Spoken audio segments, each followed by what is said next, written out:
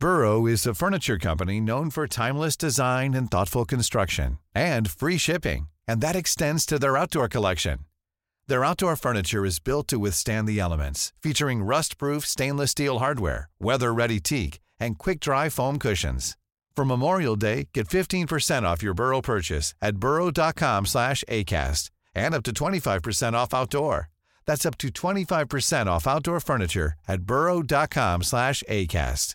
Hey, I'm Ryan Reynolds. At Mint Mobile, we like to do the opposite of what Big Wireless does. They charge you a lot, we charge you a little. So naturally, when they announced they'd be raising their prices due to inflation, we decided to deflate our prices due to not hating you. That's right. We're cutting the price of Mint Unlimited from $30 a month to just $15 a month. Give it a try at mintmobile.com/switch. $45 up front for 3 months plus taxes and fees. Promo rate for new customers for limited time. Unlimited more than 40 gigabytes per month. Slows full terms at mintmobile.com.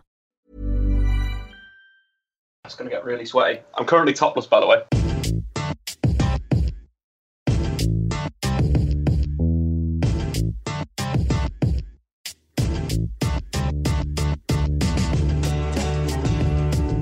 It's Friday, which means it's time for a slightly delayed Front Free Q&A podcast with me, Adam Bolt, with the one and only Chris Hennage, all the way from the United States of America.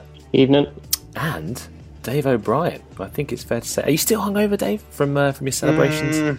I think I'm all right now. Just I was about hungover this over. morning for sure. So it was a good 2-day hangover. So as you can tell, I did celebrate it pretty hard. Yeah, pretty we hard. were sort of trying to arrange a time yesterday. We couldn't quite get to it, and you know, you weren't in a great state. I think it's fair to say, Dave. We were playing football yesterday, and I think out of a 40-minute match, you probably played about 4 or 5 minutes. I think you managed. Yeah, but I made a big impact. My highlights reel would be pretty nice, but again, didn't really play that long. Yeah, you were incredibly hungover, hence this delayed podcast. Dave wasn't quite up to recording yesterday, but to be fair, there was reason to celebrate. Manchester United won the Europa League. They beat Ajax 2-0 in the final. We're going to be discussing it all in part 1, before in part 2, talking some transfer rumours. The window isn't even open yet, and moves are being made. Bernardo Silva on his way to Manchester City today. We'll be talking about that, as well as some of the other rumours doing the rounds, before in part 3, answering your questions, as always, on a Thursday. But first, Dave, let's talk about that Europa League final. I mean, a lot made before the game about how Manchester United's season was all coming down to one game, this risk that Jose Mourinho took, putting all the eggs in the Europa League basket, but in the end, a risk that was rewarded. I don't think it's risky. I think at the end of the season, it became the priority in a way. And if you looked maybe from the quarterfinals, you look at the United lineup in the Europa League, it was actually the best team. And in a way, he rested players in the Premier League, or took his foot off the pedal a bit in the Premier League. And in the last 6 games, Man United, I think they've only won 1 of the last 6 Premier League games, which is pretty atrocious. You think if they'd converted 2 of those draws into wins and won the other game, they would have got into the top 4. So it's an interesting one, but it is all games, all the eggs in one basket. But it's a basket that gives you Champions League football, and it's something that I said at the start of the season that it could be a very viable option for Manchester United to get into the Champions League, because the Premier League is very competitive this season. United's form in the Premier League hasn't been good enough through the mid part of the season, so why not focus on the Europa League? But it was all on that. Like you said, the season would be a success if they won this game, but it'd be a massive failure if they didn't. But they did. Mourinho won the game, and tactically he was pretty decent. Well, talk to me about how he approached this game then, because I mean, some may call it a tactical masterclass. Some, as I saw on Twitter, accusing Mourinho of parking the bus against an under-23 side in a European final day. So I think what Ajax are, right? You look at Ajax before the game. They're a very strong team, base 4-3-3 possession. They like to play through midfield. They like their forwards to come to the ball, pick up the ball, turn and combine with each other. The likes of Kasper Dolberg bringing in Traore and obviously getting the ball to Younes as well. What Man United did, they didn't park the bus. What United did, they sat in a medium block in the middle of the pitch. They played a very high line, which was allowed to do that because no Ajax player was running in behind, which is a problem of their system against United. And it allowed them to press quite high. United went man-to-man in midfield, which meant that Davison Sanchez, who I think is a wonderful defender and is going to be one of the best centre-backs in world football, and De Ligt, who's 17 years old in a Europa League Cup final, obviously going to be up there as well, had most of the ball for Ajax. And that's what you want when you want to play these systems. You think about United under Louis van Gaal. When United struggled was when they didn't get the ball into midfield under Van Gaal, when they had possession, when when, Chris Smalling was complete the most passes or Phil Jones was. And I think it's this trend. You can beat a possession-based side if you press them the right way. And Louis van Gaal's Man United, they could get done the same way. Whereas if a team engaged them in the middle of the park and shut the guys down, it was game over. And that's exactly what Mourinho did. And I thought it was brilliant. Marouane Fellaini, what a performance. And again, it's coming up in big games. Like you think the League Cup semi-final, scored against Hull in the first leg. In the final was vitally important there. Go back to last season's FA Cup quarter-final, scored against West Ham, scored the winner, or scored the first goal and they won 2-1. Semi-final again, I think he grabbed an assist in the final. And we're seeing that again, got an assist in this final. And it's this thing now that Marouane Fellaini can't be seen as this, can't be seen negatively. The fans that booed Marouane Fellaini against Spurs when I watch United at home, they can go and shove it up their arse, to be quite frank. You support your players, you never boo your players, full stop. That's what United did before this time. This is the first time I've ever seen Man United boo players against Spurs in the Premier League, and I was upset about that. That really annoyed me. And this has come back. Marouane Fellaini's come back, and he's absolutely dominated his opponent. Lasse Schöne, who is a deep line playmaker for Ajax, everything goes for him. What Fellaini did on him was forced him in wide. He couldn't play forward passes. He couldn't play those passes into the feet of Ziyech, into the feet of Younes, into the feet of Dolberg, into the feet of Traore. That's how Ajax play. That's how Ajax get through the thirds. And Marouane Fellaini did a man-to-man job on him. It was brilliant.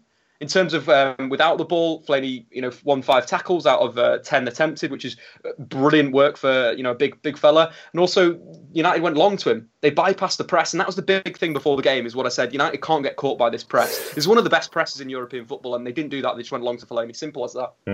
I mean, Fellaini the man of the match? 100,000% man of the match. Wow. By a country mile. I thought he was absolutely dominant. I thought Paul Pogba played really well.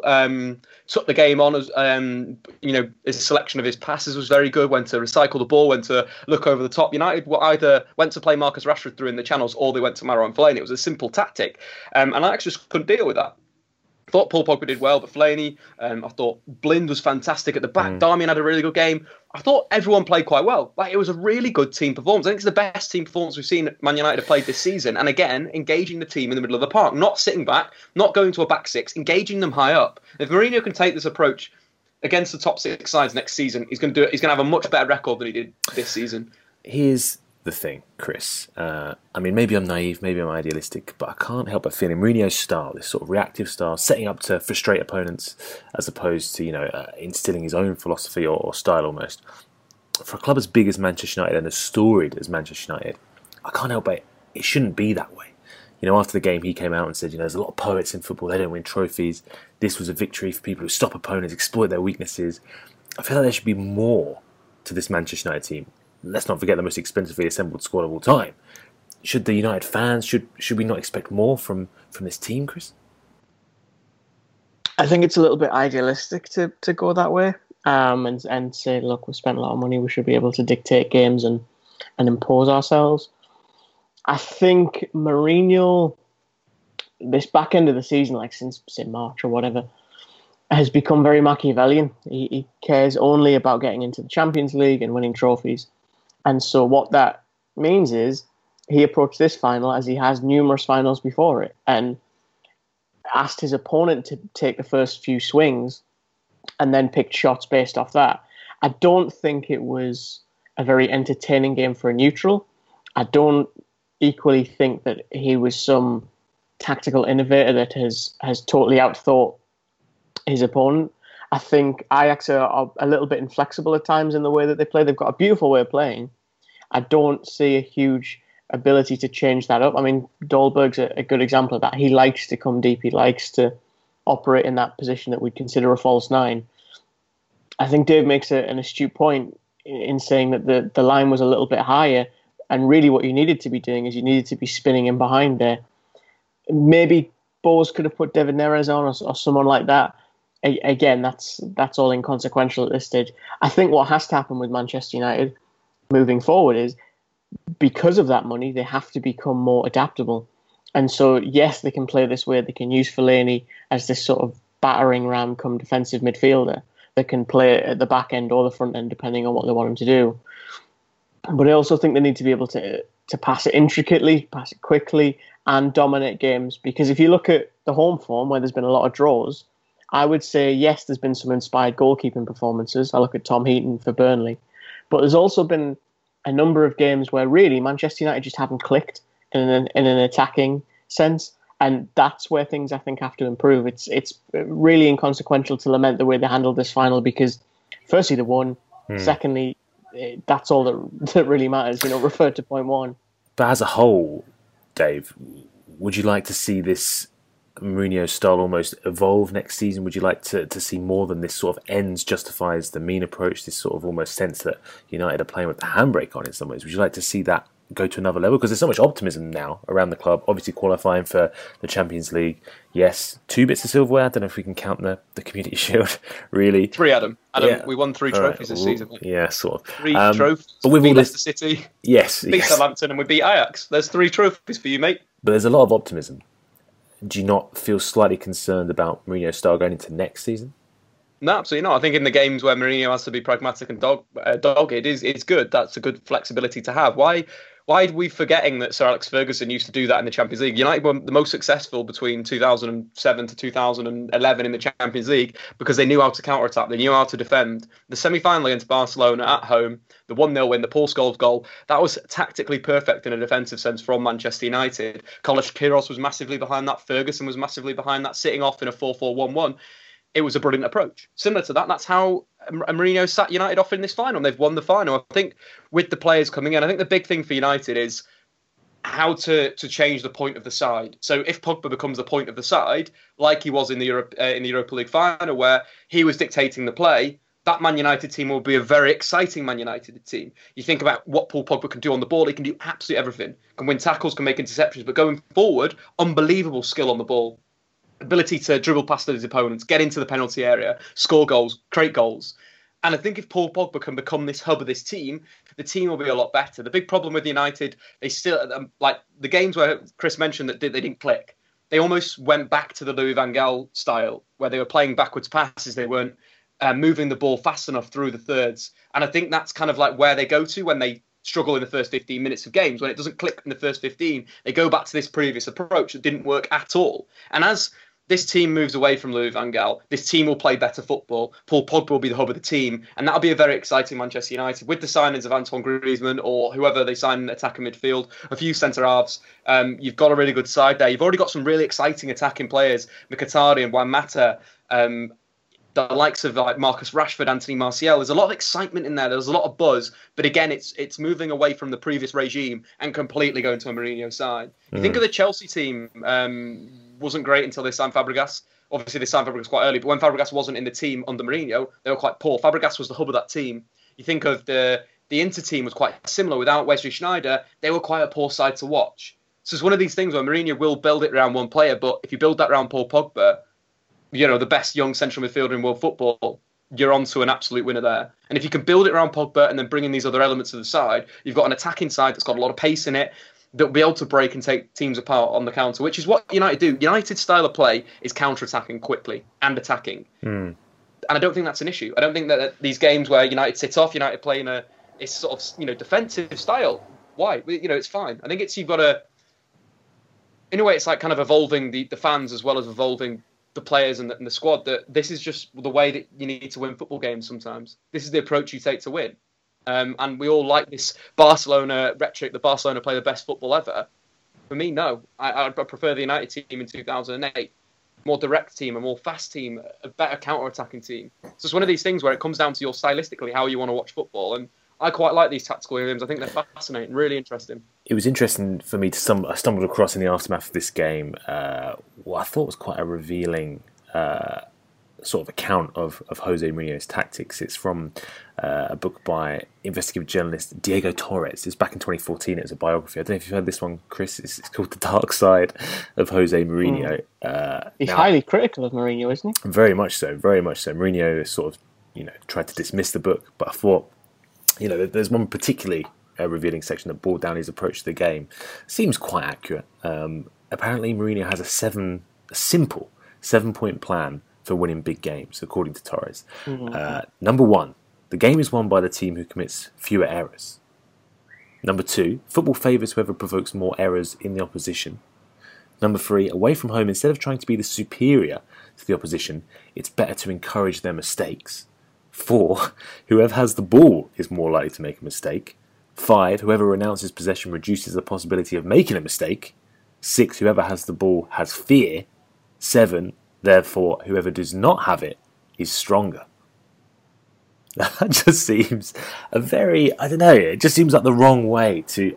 No, I'm not saying it's not effective, Dave. Obviously, it's incredibly effective in certain circumstances, but that just seems an incredibly negative way to approach the game. And although it's reaped results for Manchester United this season, if he wasn't so obsessed with this negative mindset, maybe Manchester United might actually play some good football as well as winning trophies. I think they've been so successful this season because they followed Mourinho's approach, they followed his tactics. I think the way Mourinho has engaged the game of football, it goes back to this Barcelona and being rejected from Barcelona, being thrown out from Barcelona. He's taken everything he learnt at Barcelona and in his career and worked out this system that actually in these bigger games, if you're forcing your opponents into mistakes, that's where the pressure comes. So almost United giving Ajax the ball, it was one of these things where it's kind of putting the pressure on them. And these players are young. They have to make the decisions. They have to break down a deep Man United defence that's stacked in midfield, that's going man-to-man in midfield. These two players, 20-year-old Sanchez and De Ligt, 17-year-olds, had to break down Manchester United. The two lads at the end, I think in the last 10 minutes of the game, 80 minutes plus, both of them had shots from long range because that's the pressure that got to them. That was a terrible decision from both players. They wasted possession in the final third for Ajax, but that's the pressure that Mourinho's talking about. It's creating pressure. And I think that's absolutely perfect. Maybe I'm going to start living my life by the 7 rules of Mourinho. Yeah, just react. You make other people make mistakes and you pounce on them. It's effective. It's been effective this season. I mean, Chris, how important do you think this win was there? Not only in terms of qualifying for the Champions League, which at the end of the day was the main goal almost of winning the Europa League, but in terms of what it means for next season. You know, if reports are now to be believed, Antoine Griezmann will be on his way to Old Trafford sooner rather than later. Now qualification has been secured, and as Mourinho sort of mentioned post-match, this begins to build the much-lauded winning mentality within his squad. I think it's important because whenever you win something, you look at Spurs, for example. I think they need to win something to get to that next level. Whenever you can collect a trophy, and one with relevance as well. I know people will poke fun at the Community Shield. I don't think we can say that about the Europa League. That will, I think, strengthen the mentality of players who were a little bit younger, Lingards, Rashfords, etc. And then also, I think it just stokes the fire of the culture of the club, which is to win things, because that's, I think it would be very easy to be cynical about a club's culture when you're not part of that, be it a supporter or whatever. But for Manchester United, winning is part of their ethos, the idea that we are the best, we will always be the best. And the truth is, post-Ferguson, they simply haven't been. So the fact they can now say that, you know, they are one of the best in Europe because they've won the Europa League, the fact that I think that'll get them in the Super Cup as well, the Champions League, obviously, it just opens new doorways for them. And it goes back to that thing of, you know, trying to get fourth or win the Europa League. I always thought and said on this podcast that winning the Europa League was the most efficient strategy because the opposition were not of high caliber, and you could do it, I think, fairly comfortably, which I think really is what they've done. The question is, though, Dave, who had the better season, Manchester United or Tottenham? A lot of people asking me that one on Twitter. I assume you're going to say it's Manchester United, 2 trophies. I am, Adam. I'm also going to say in Mourinho's reign at Old Trafford, he's won more trophies than Liverpool and Spurs have managed combined in the last 10 seasons. Wowie. So, unfortunately, the thing I mentioned on last podcast about Spurs needing to look a little bit more at the Champions League, I think if Spurs had done well in the Champions League, I think their team was geared for a Champions League run. I said to you this morning when we were chilling, having a bit of breakfast, that it is kind of about what Spurs do now and how they build it, because they're very much like the Borussia Dortmund of 2013-14, same style characteristically. I think it's the 13-14 season, whichever one they got to the final, lost to Bayern, maybe 14-15. But stylistically very similar. Young squad, very aggressive, very good at pressing, very good at taking the game to their opponent. And arguably this was a bit of a mistake from Pochettino to just focus on the league. Yeah, they came second, but Spurs probably would have come in the top 4 anyway, given the inefficiencies of Man United and Arsenal this season. A run in the Champions League could have done a lot for the club, raising its profile, getting better signings, you know, these younger players being more committed to the idea at Spurs. So in a way, that may be something that Pochettino needs to look at and evaluate whether he does do what he did this season and pretty much bin the Champions League off. that group they should have got out of. Leverkusen finished mid-table in the Bundesliga. Yeah, Monaco were a half decent side, but that was at the start of the season where they weren't playing as good football. They were playing in a 4-4-1-1, not the 4-4-2 that they switched to in about January the 1st. So I think it's one of these things where Spurs missed a trick there. And for me, Mourinho and Manchester United, they failed in the league. They were, too many draws. How many draws? Going to that stupid stat where United converted what they'd converted. They had 15 draws. Maybe if they'd won 13 of those games, would won 12 of the games, would have won the Premier League. And that's a goal. That's a single goal. I think, you are forgetting the finishing above Arsenal trophy and the putting pressure on Chelsea trophy. That's 2 trophies. I agree there, mate. I think I would say I think Tottenham have got a lot less work to do in the summer. Yeah, I think we're in good shape, Spurs. I think, although we didn't win a trophy, I think it was important for Spurs to not only start the season well after the conclusion to last year, which was obviously so disappointing and could have really rocked this team, but also to finish strongly as well. It's something that a lot of people had question marks over. People expecting Spurs to fall away, people questioning them. I think the way Spurs finished stands them in good stead. We've got a fantastic squad. Yes, maybe Kyle Walker's going to leave, and there's rumours today about Eric Dyer being a target for Manchester United.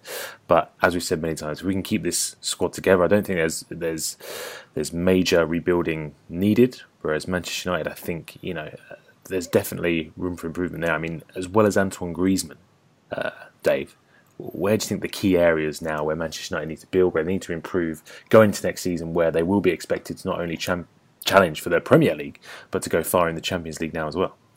I think it's definitely attacking midfield. I think goals from midfield are vitally important. I think that signing someone of Antoine Griezmann's quality, he scores the chances that some of the Man United players have missed.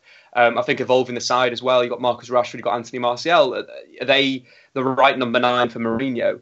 Because if you're playing Antoine Griezmann, he's sort of going to be the main goal scorer. So is it looking that like someone like Belotti is superior in the air, works very, very hard, physical, gives that sort of target man aspect for Manchester United? So is it a striker that they need? I'd argue no. I'd say Anthony Martial and Marcus Rashford have the potential to be Man United's number 9, and then rotating them whether one of them is playing left midfield or not. So I'm kind of happy with it. With striker, attacking midfield is one there. I don't think we need a right midfielder. I don't think we need left midfielder. I think we've got enough cover there. Just Lingard, Mata, Mkhitaryan, Martial. Obviously, Rashford can play there. I think maybe you're looking at a left back, you're looking at a centre back. I think they're the 2 areas that United would need to massively strengthen. So there's 3 players there: left back, centre back, attacking midfield. I did kind of think central midfield for a bit, but I'd like to have a bit more physicality in there. But also, I absolutely have loved what Ander Herrera's done this season. So it kind of puts a bit of doubt in my mind. Do we need another central midfielder? Probably not. I'd love to have someone like Wanyama, some physicality in there to really break up play, but I don't know if United need that. I think Ander Herrera's just done so well this year that he's kind of pushed that thought to the back of my head. So I think it's 3 positions for United to be really competitive in the Champions League, and that's a big step up from what we've seen this season. Well, speaking of transfers, let's move on to talk some of the deals that are being done today, because it's been a big day for transfer rumours. First off, Chris, it's emerged that Manchester City are set to complete the signing of none other than Monaco's Bernardo Silva, £43 million, set to join the club on July the 1st. With the transfer set to be announced later today. I mean, that's a fantastic signing, isn't it, as well? And to get potentially ahead of the queue of so many other European giants. Yeah, the fee has been all over the shop, everything from 40 to 70. So I'd be curious to see what that final total looks like. I think he's a very good player, first and foremost. He, interestingly enough, reminds me a lot of David Silva, his namesake. The thing I'm curious of is where he fits in, because watching him for Monaco, he seems to inhabit a similar position to David Silva, excuse me. And I just think maybe there are more pressing concerns for City, because again, I don't know how much realistically they can spend, because FFP comes in and there's this whole kerfuffle about that. I mean, if you talk to Monaco's vice president, he'll point to the fact that it's really more guidelines than actual forcibly imposed rules. I think I think he's a very good player. I think it's building for the future, realistically. And I think what they've likely done is they've looked at the situation and accepted that if they don't move this summer, or move now as they're doing, then realistically someone else will steal in. So it's not necessarily a purchase that is a necessity right this second. but it's one of those ones that I think you have to make because you know someone else might try if you don't. Well, the talk is, Dave, that Benjamin Mendy is set to follow Silva in the coming weeks. 40 million, supposedly for the Monaco left back. So as well as Kyle Walker potentially coming in, those rumours starting to gather pace as well. You can sort of see after signing Bernardo Silva, they're going to focus on the areas that need to be strengthened. Yeah, I think Bernardo Silva. Benjamin Mendy would be an absolute fantastic signing for City or to Manchester United. He's been heavily linked to Manchester United as well. But first up, Silva would be absolutely wonderful for City, playing on the right wing maybe. But again, they've got quite a lot of talent there now. You're thinking they've already got Sterling, they've already got Sane, and they've already got Gabriel Jesus. So they're throwing another player in there, Bernardo Silva. Pep's having 4 elite attackers again. What I feel he struggled a little bit with Bayern Munich was which attackers to go with. You know, whether it was Robin Ribéry, Douglas Costa, or Kingsley Coman, or Thomas Muller, let's say, in these wide areas. So I kind of think that it's a bit of a weird signing for them. It will make sense if they want to move David Silva on, or they're feeling that they want to go to a different style. Can Silva play false nine? Probably yes, but it just seems like a bit of a weird one. Mendy fits the bill. Fantastic attacker going forward, assists. You know, his performance against City itself was brilliant. You know, created that goal in the first goal in that second leg, brilliant run. Absolutely did Raheem Sterling.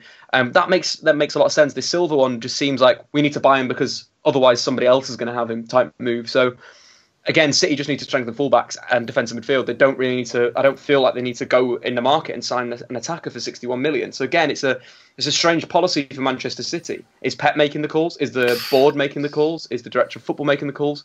It's all a bit muddled. It's an interesting one, definitely an interesting one. Remains to be seen if it goes through. It's supposed to be going through today, like Chris is saying there, anywhere between 40 and 60 million appears to be the price tag. And yeah, Mendy and Walker set to follow by the looks of it. Elsewhere, Newcastle, Chris, have apparently set to make a £39 million bid for William Carvalho. Now, this is in the Portuguese press. How much stock are we putting in this one? Next to none, unfortunately, because the story in question cites the British press, who in turn cite the Portuguese press, so on and so on and so on. Added cycle. To the fact that at that fee, that's over half, I believe, of Rafa Benitez's budget, just his transfer budget. Actually, I think his budget's put together all in one, but still, it's over half of the budget. And I just can't see him doing that. And equally, I'm curious to hear maybe Dave's thoughts on this as well. I'm a little bit sceptical about Carvalho. There's just something in me that says, why has no one else tried to? Because that's not a massive fee for a top-end defensive midfielder. City were paying, 34 for Fernandinho a couple of years ago. So you've got to think a little bit of inflation. 39 is not a massive amount. But for some reason, no one's bit the bait. I honestly don't. I don't understand why nobody's going for him. I think he's one of the best defensive midfielders in world football right now, like with the potential to be the best. Sorry, not up there yet, but he has everything: physicality, strength, ability to spin out of a tackle, great left foot, can switch the play. Would be perfect for Manchester City. If Newcastle sign him, it's going to be one of these deals that'll be like Javier Mascherano. Javier Mascherano, wonderfully gifted player, came over to West Ham. West Ham was his first move. Then Liverpool go, and now he's playing for Barcelona. That's going to be what happens to William Carvalho. If he moves to Newcastle, he may be there for a season and a half. But someone's going to snap him up because, again, it could be down to this broken leg. I don't know whether that's affected him in his injury record in the last year or so. But it just seems like that turned everyone off, that broken leg. And that's kind of like a freak injury. That's a freak accident. So whether Newcastle get him, that'll be an absolute fan. You know, if Newcastle sign William Carvalho, that'll be a brilliant deal. That'll be a sensational bit of business. And Rafa Benitez has done some brilliant work with defensive midfielders in his career. He can think of Casemiro. He's the one that brought Casemiro to Real. It was his idea to go down that route, not sign someone else, bring him back from Porto and play him. And he's got an eye for defensive midfielders. And I just think William Carvalho, it's a really weird one. Like, what's gone on? Is it a mental thing? Is it agent? It just seems there's got to be something else that we don't know. So the injury record that he's had over the last X amount of years, it's that one injury. Put him out for 72 days. He missed nine games for Sporting Lisbon, but that's it. I don't understand why nobody's going for him. Seems like the perfect guy for a perfect Premier League player. Well, one player may be perfect for Barcelona, Dave, is Ander Herrera. According to reports in Spain, Sport reporting that the incoming manager Ernesto Valverde is going to try and snap him up. I mean, what do you reckon to this? He obviously played under... No, get off. You're not having this? No, go away. You just don't want us then. You don't want to entertain the possibility that Barcelona swooping in. That's an attractive proposition for a player like Ander Herrera. Absolutely not. He looks like his heart's set on staying at Manchester United for the rest of his life, Adam. That's what I want to believe anyway. Future captain. Yeah, I think he's a committed player. He's a committed lad. He's passionate. Staying at Bilbao for so long shows that he's committed. Bilbao is that. We all know Basque players can only play for Bilbao from their grandparents. If you've got Basque grandparents, you can play. But I think that gives you some loyalty. And in a way, Ander Herrera has been Man United's best player this season. Well, he has been, full stop. So why would United let him go? Why would he want to leave United after this? Like I said before, this United team is so close to being brilliant. So why leave now? Barcelona will be interesting, but have they got players that are like Ander Herrera in there? You could say Rakitic is a similar type of player in Barca's system. He's quite aggressive. He's the guy. With Valverde coming in, I think he's kind of already got that. I think what Barca need is an Iniesta replacement, right? Iniesta hasn't been fit for the entire year. He's had knee injuries. There's rumours that he's got a really really bad one. So is that the right guy? Is Ander Herrera going to come in and replace Iniesta? Probably not. So it makes sense. The link makes sense because of Valverde and the Bilbao link, but I think it's just press nonsense, to be honest. Final bit of transfer tattle, as it were, is Pierre-Emerick Aubameyang. Aubameyang? Not quite sure how it's pronounced. He's apparently told... Aubameyang is involved as well. Yeah. That's what they've been saying on BT Sport recently. They're probably right, to be fair. Aubameyang, Chris, has apparently stunned Borussia Dortmund. I'm sure they're not actually that stunned. They probably saw this one coming. He's handed in his transfer request. Apparently, he's saying he's going to leave. I mean, we saw he gave a rather interesting interview last week where he sort of suggested his translator just say whatever he wants about his future. Looks like he could be off. PSG, reportedly the most likely destination. There is, of course, an offer of 75 million euros apparently on the table from China as well. PSG, Chris, you reckon that could be a good shout for Aubameyang? I mean, he's 27 now. Just had his best ever season at Dortmund in terms of his scoring record. Linking up with Cavani in Liga, that could be a nice matchup. It's a curious one with him because I remember many years ago he said that he would only sign for Real Madrid because that was a promise he'd made to his. It seems that way. I think it's a good deal for PSG because I think it helps them reassert their dominance in France because I think he will get goals upon goals upon goals in the league. The Champions League for me is also a huge issue for PSG. Whether he can fire them to the top end of that's a different question. I think, honestly, looking at PSG for the last 18 to 24 months, the transfer strategy has struck me as a little bit scattergun. It's just acquiring good players, not actually looking at the whole picture and where they all fit in with each other. I think they've tried to move towards the future with guys like Lo Celso. Aubameyang would give you a little bit of a future because, as you say, he's 27. So, I'm Sandra, and I'm just the professional your small business was looking for. But you didn't hire me because you didn't use LinkedIn Jobs. LinkedIn has professionals you can't find anywhere else, including those who aren't actively looking for a new job, but might be open to the perfect role, like me. In a given month, over 70% of LinkedIn users don't visit other leading job sites. So if you're not looking on LinkedIn, you'll miss out on great candidates like Sandra. Start hiring professionals like a professional. Post your free job on linkedin.com/people today.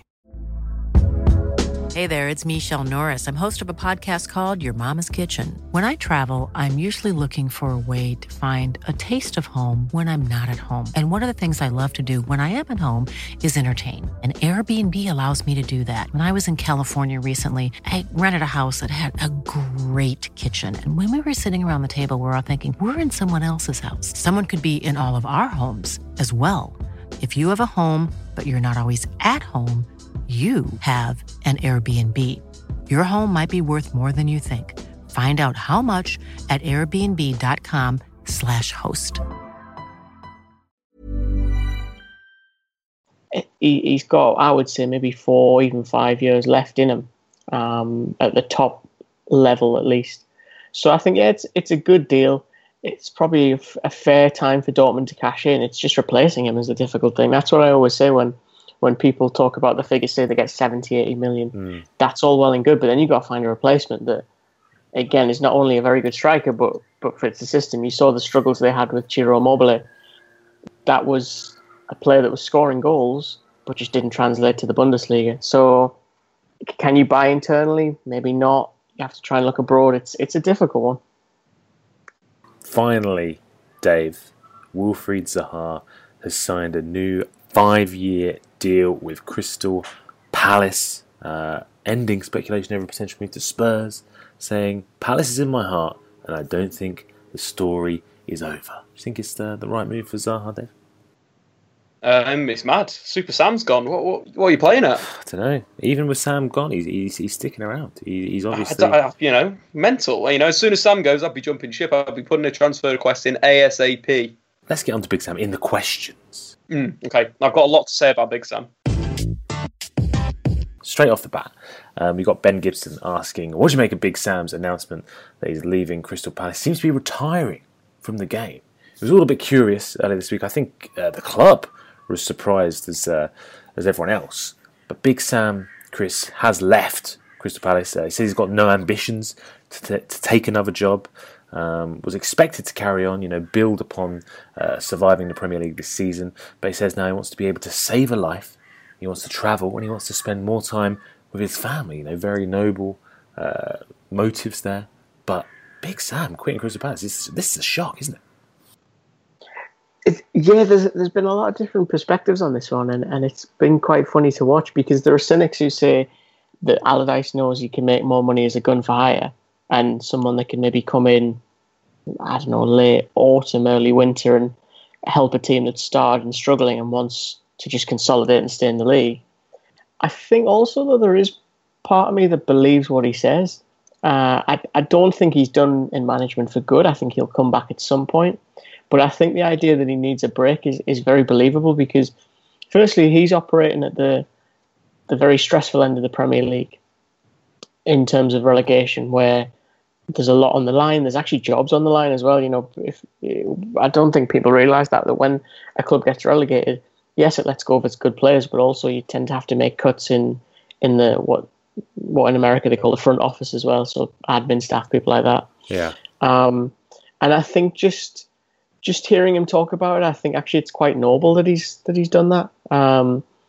Ignoring kind of what his legacy is and all that kind of thing, I think it's very admirable that he's got the self-awareness and has taken a decision for his health more than anything. Oh yeah, it must be an incredibly stressful job being a Premier League manager. The hours must be absolutely ridiculous. You've got no time to yourself and with your family, as he's sort of saying there. That's what he wants to focus more time on. Dave, what do you make of it all? Well, I think firstly, it's sad if he's retiring. He's a fantastic manager, and he's shown in the Premier League and that he can fight a relegation battle. But I think the stress could be a big thing there. There was other rumours that there was issues with transfers and so forth. But if that's the issue with Palace, then potentially they should have just let Sam Allardyce do what he's going to do, because his record was really good. Taking over around January, their form was absolutely atrocious. Took 2 months to get the form back together, but then went on to win 40% of his games, 25 points that they won, 6 clean sheets, and of course won that relegation battle. So I think it's a top job that he's done again at one of these clubs, and it would be a commitment for Palace to give him that cash to see if he can turn another club into a Bolton. But maybe that's what Palace kind of need, because again, if they don't get Marco Silva, who's been heavily linked with them, that'd be a fantastic appointment. If they had Allardyce and now they've got Silva, then that's good business. If they're already talking to him, fair play.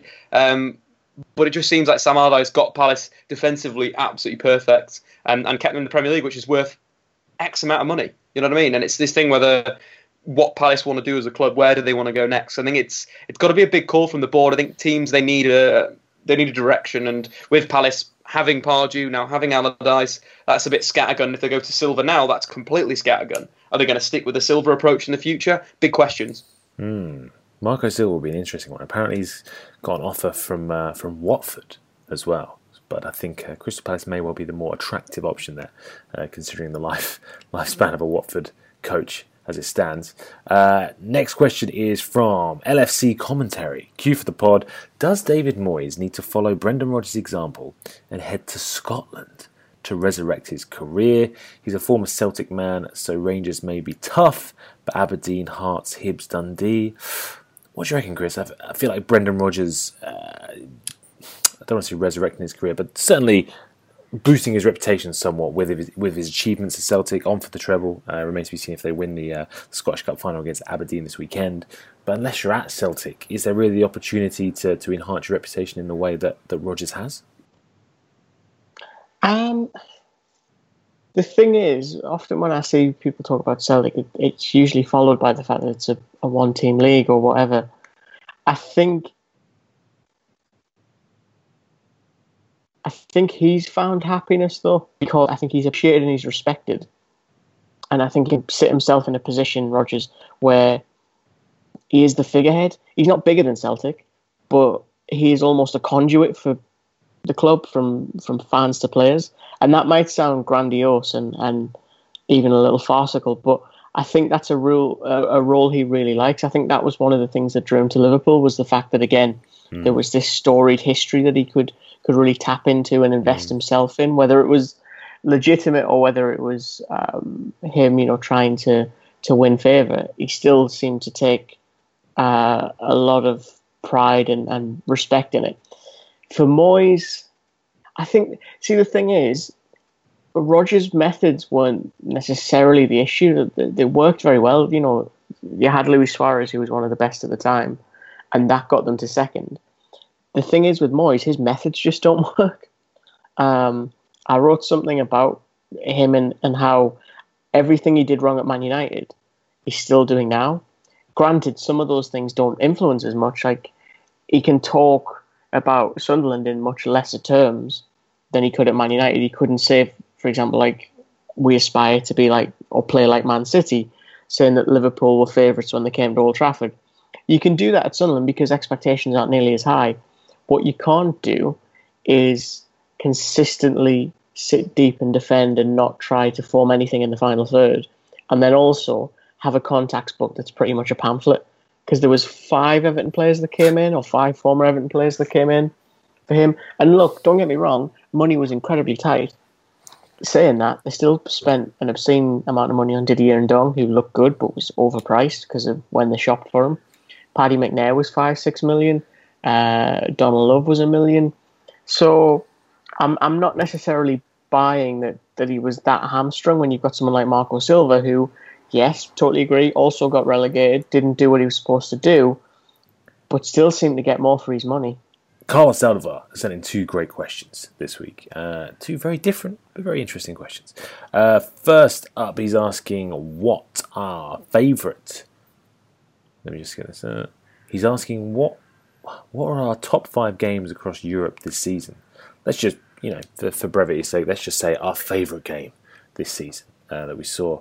For me, it's an obvious one, but it's got to be the Barca 6 PSG 1 result. That comeback in the Champions League was just insane. Felt like you're witnessing history as you watched it. Incredibly entertaining as well. What do you reckon, Chris? What was your favourite game this season? Wow, favourite game. Big question. Carlos says Barca 6, PSG 1. He's also gone for Barca 3, Real Madrid 2. That was, of course, the game where Messi scored the last-minute winner. Held his shirt up to the crowd. Yeah, that's a good shout. Monaco Man City was good. Yeah, he said that one as well. City 5, Monaco 3 was a great one. He's also chosen Dortmund 8, Legia Warsaw 4, and Sevilla 6, Espanyol 4. So big scoring games. There was a lot of entertaining, especially in Champions League. There's actually a lot of high-scoring, entertaining games. Dave, have you got a favourite game this season? I like the City Monaco. Both those legs were fantastic. I think the Barca game was just incredible. That was an incredible game of football tactics, as well as it being a high-scoring game. Tactically, was very, very heavy as well. Quite enjoyed Juventus' performance against Monaco. Thought that was very, very good. I think maybe my favourite though is going to be the second leg with Real versus Atletico, or the combined of that tie was fantastic. That was a brilliant game of football. So I don't know if it's just a single game. I'd say either the City Monaco Champions League the tie, 2 ties, or even the PSG Barca tie, or the Real Madrid Atletico tie. I think we're really seeing a top level of football this season. We're seeing some fantastic games, and again, the final's going to be brilliant.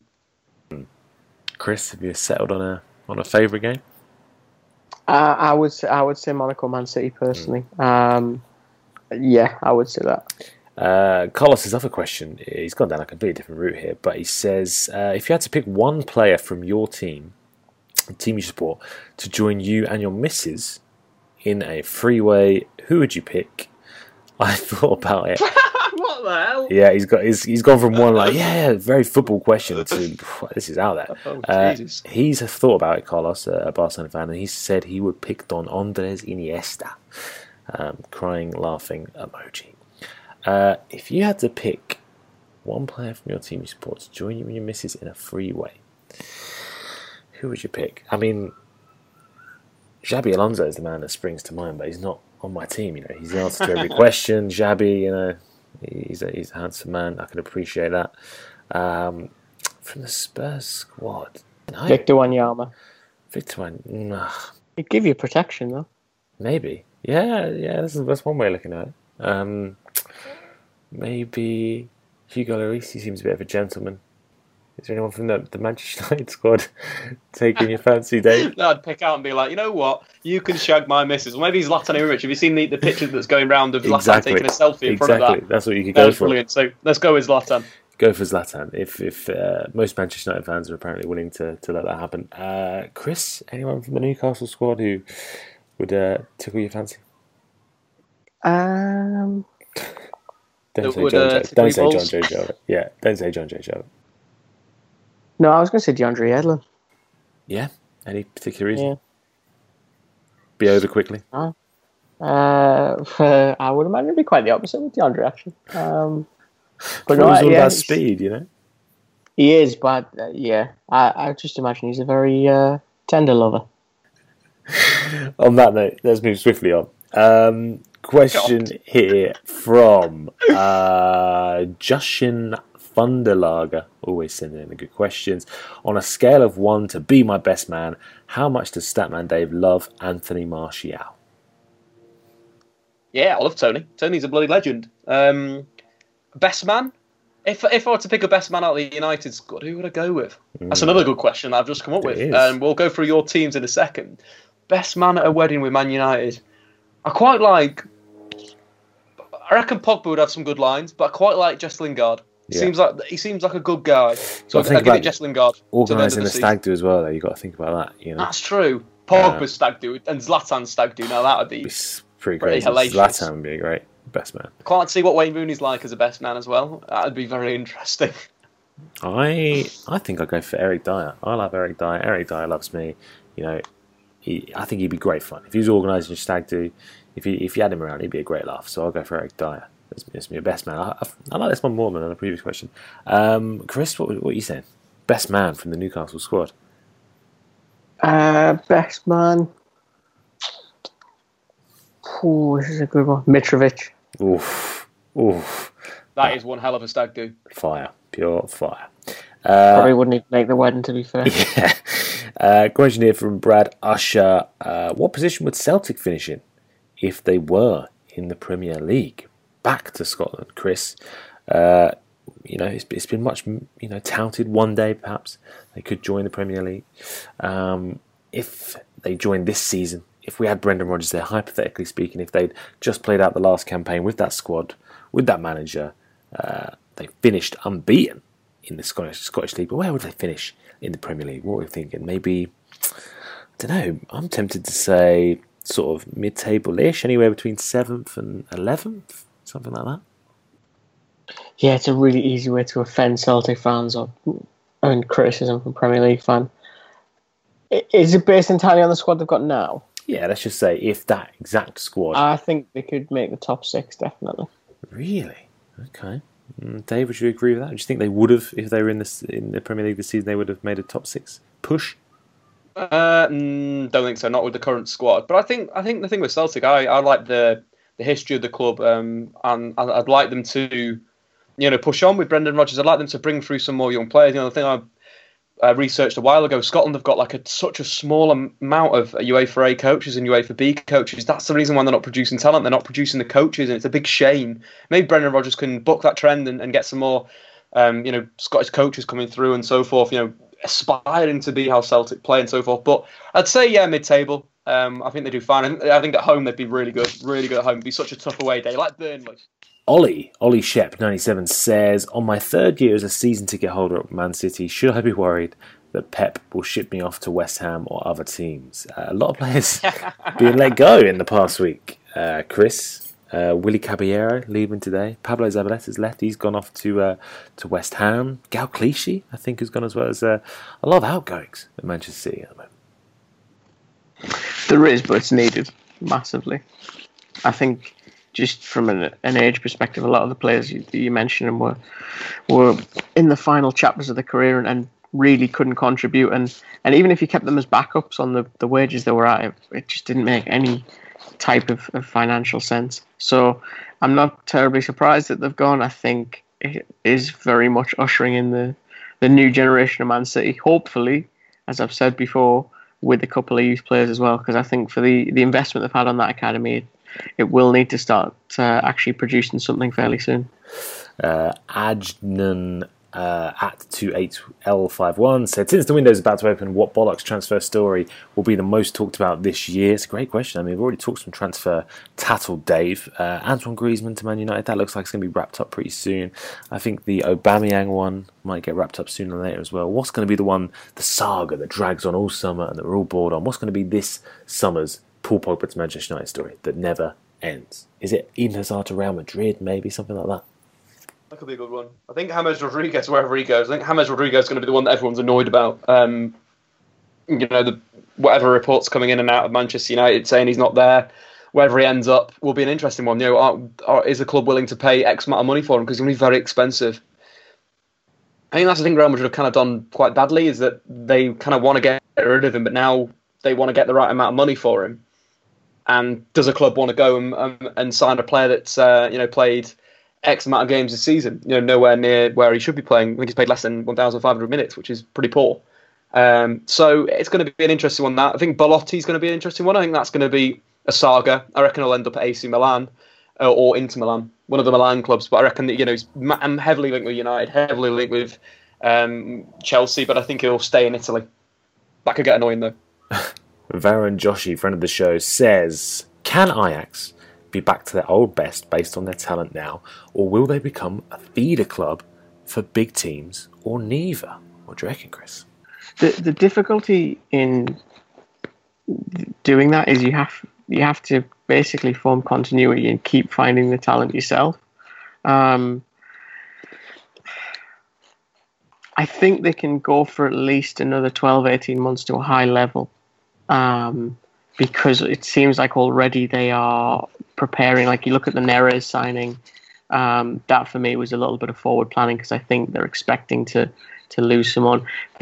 The other thing as well is, and I think we'll probably see this with Monaco, who are in a similar boat, the key for me is not to sell too many at once. So almost have a very open line of communication with your players and say, right, this player can go then, or when Modric agreed that he would stay for one more year before he left Spurs, a similar sort of agreement to that, in so much as you make it abundantly clear when you will look to sell the players. And then I think not only does that get the best out of them, because then, okay, this is the year that I potentially move, so I have to be at my peak. I think also it lets you plan and prepare for the next wave of players that you're going to need. Question here from Lioraz Kazov. What next for Zlatan? Will he make Adam's hair blonde next year? What is next for Zlatan, first up, Dave? I mean, as you mentioned earlier, some United fans willing to go to extreme lengths in order to try and convince him to sign a new contract, to stay at the club. Do you think he could be off to potentially MLS, with it maybe being his last season, given the injuries suffered? I don't think it'll be his last season. I think the thing with Zlatan is he's so fit for his age, so I don't think this will end his career. It's a bad one, but I don't think it'll be there. Maybe he'll lose a yard of pace, but he already wasn't that quick. It was more about his movement, his timing of his runs that got him behind so frequently for Manchester United. For United, I think they should definitely move on from Zlatan Ibrahimovic. I think it's the right time. Like I was saying about Paul Pogba needs to become the guy now.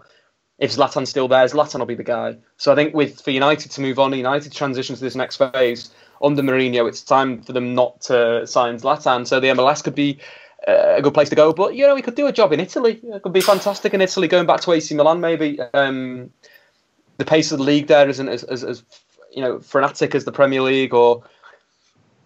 There's a lot of places Zlatan can go still. He's still a top-class player, maybe to Naples. That'd be that'd be really interesting in their style of football with Zlatan as a number 9.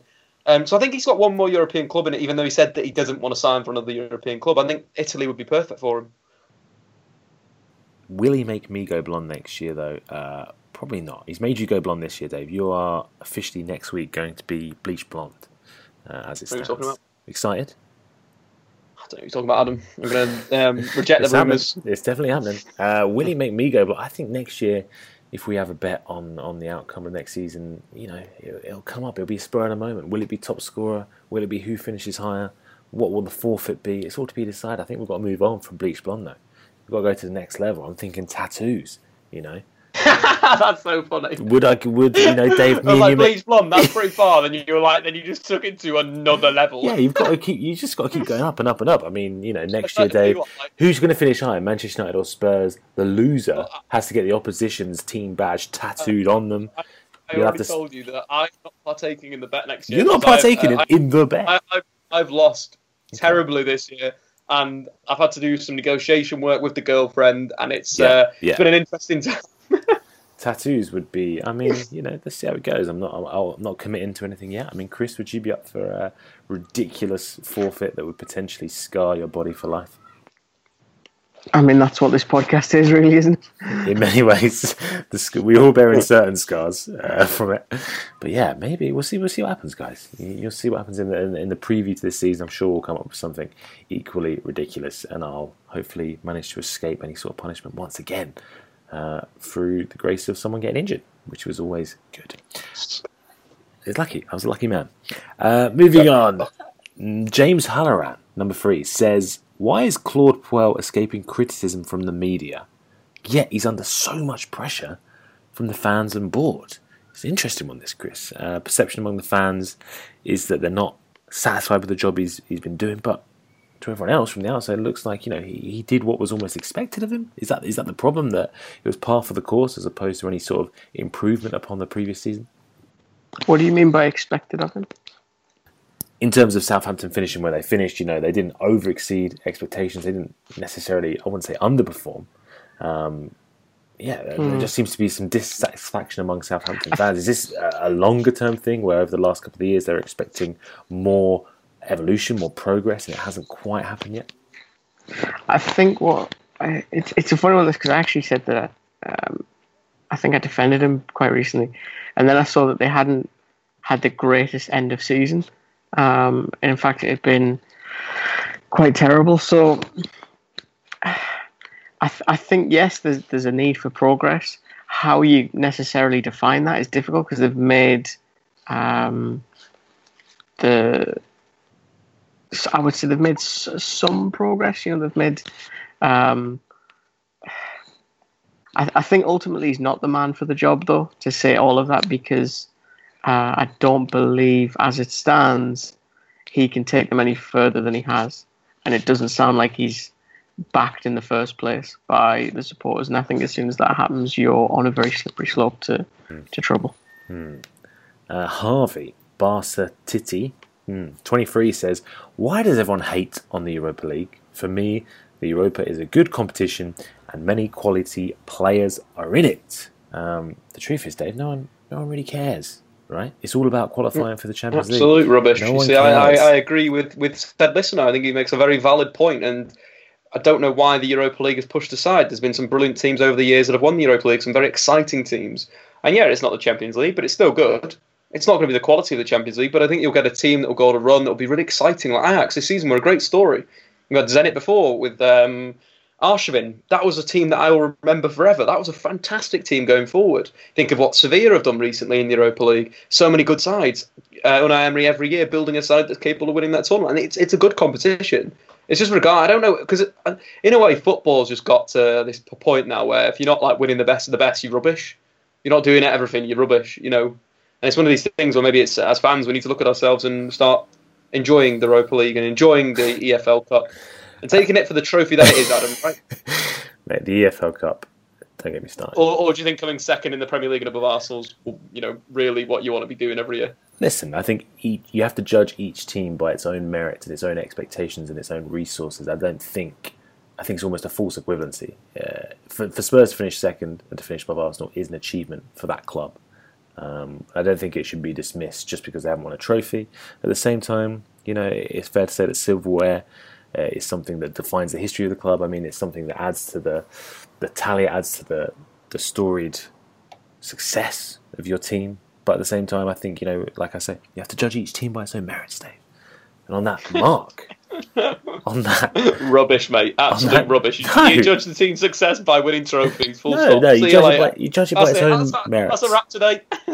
You don't judge, for example, West Brom on how many trophies they've won. You judge them by a different set of criteria. Each team deserves to be judged by its own respect, I think.